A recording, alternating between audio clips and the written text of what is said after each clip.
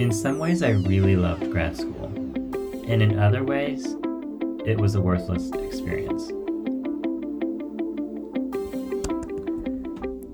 This is Tyler Small with Hacking Emotional Intelligence, and just to continue my story in this third episode, I want to tell you about my grad school experience. And it wasn't always amazing. The results were sort of lackluster at times.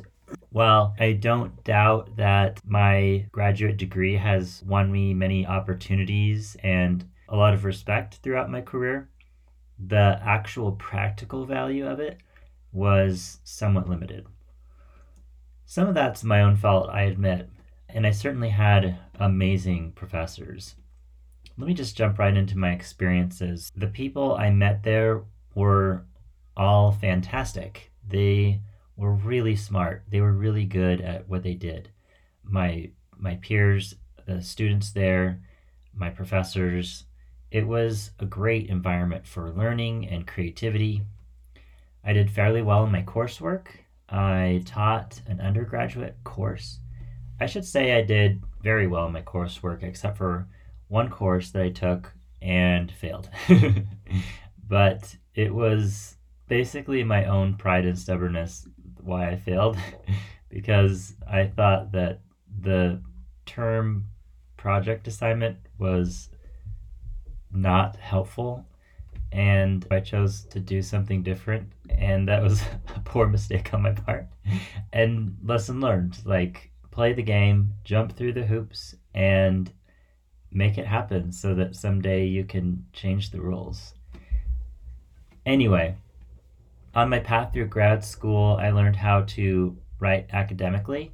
I had a wonderful advisor, Peter Rich, and he's a real hard worker, very personable, extremely creative, and I would say he's more practical than many in the academic industry. He was especially helpful in teaching me to write. So I would write something, or I would do an outline, and then he would have me come in and he would kind of pick through it and help me see the flaws in it, go back and redo it. I would bring it to him over and over and over again. So there's the numerous feedback cycles of deliberate practice, right? So I did a bunch of original research, and at least it felt like a bunch to me. I did a few papers, published a little bit in academic journals, and then for my thesis that took up the majority of my time, over 1,000 hours, I studied instructional design theories, which was very interesting. I was considering going on to do a PhD and ultimately decided not to. And the research that I did was sort of interesting in the value that it would have later in my life. At first, it had absolutely no value, but I'll talk about that in a minute. But in other ways, it has had a bit of value, really digging in deep to the theories of instructional design, basically the theories of how people learn and how we should go about teaching people, because I was so interested in finding the best ways to do that and identifying what is most important to teach people.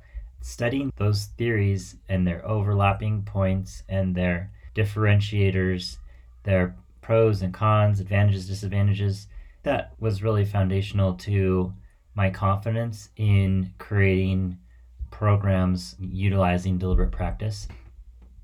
So I studied all these instructional design theories, and basically what I was looking at is, where did the field come from? And I studied what were the top theories and who influenced those theories and where they came from, what research they were citing, who their mentors were, and I traced the roots of the field back several generations and came to a really solid understanding of where the field of instructional design came from, which included the big ideas that drive major decisions in public education, in universities, and all different types of educational formats. So that was really helpful for me to see what was going on at the time. And then as I moved on into the leadership development industry, to have a confidence in kind of bucking the standard practices of the day and pushing the field forward. So after I graduated, I went to find my first job, and I applied and I applied and I applied some more. The trouble with applying for jobs is that you rarely have any feedback. It's just a big rejection, or hey, we'd like to interview you. But all those ones that you get rejected, you have no idea why. There's no way to identify what you can improve on the vast majority of the time. I did pick up one form of feedback, and that was a question that came up over and over again that I was never really able to answer. The question these hiring managers were asking was, tell me about a course that you developed from A to Z. So they were looking for a course, something for students or adult learners of some kind, where I had created the curriculum, the exams, the plan, the methodology, and all in one all-encompassing package. And they wanted me to share this experience with them and how it went and what were the results. And it turned out that I hadn't actually done that.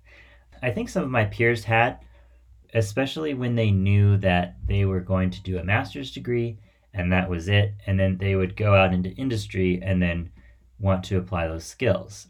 So it wasn't that none of the students had done what they were asking for. It was just that I hadn't. I had done evaluation projects. I had built parts of courses. I had designed courses. I had done usability research. I understood the theory behind it. I had written academically. I could now write a paper very, very well.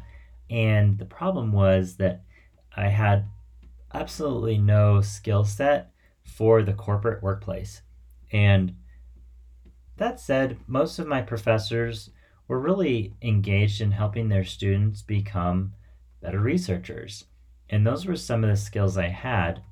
I just was completely unprepared to actually create the things that everyone was talking about in the research part of the industry. So at that time, I considered my master's degree to be a very expensive piece of paper.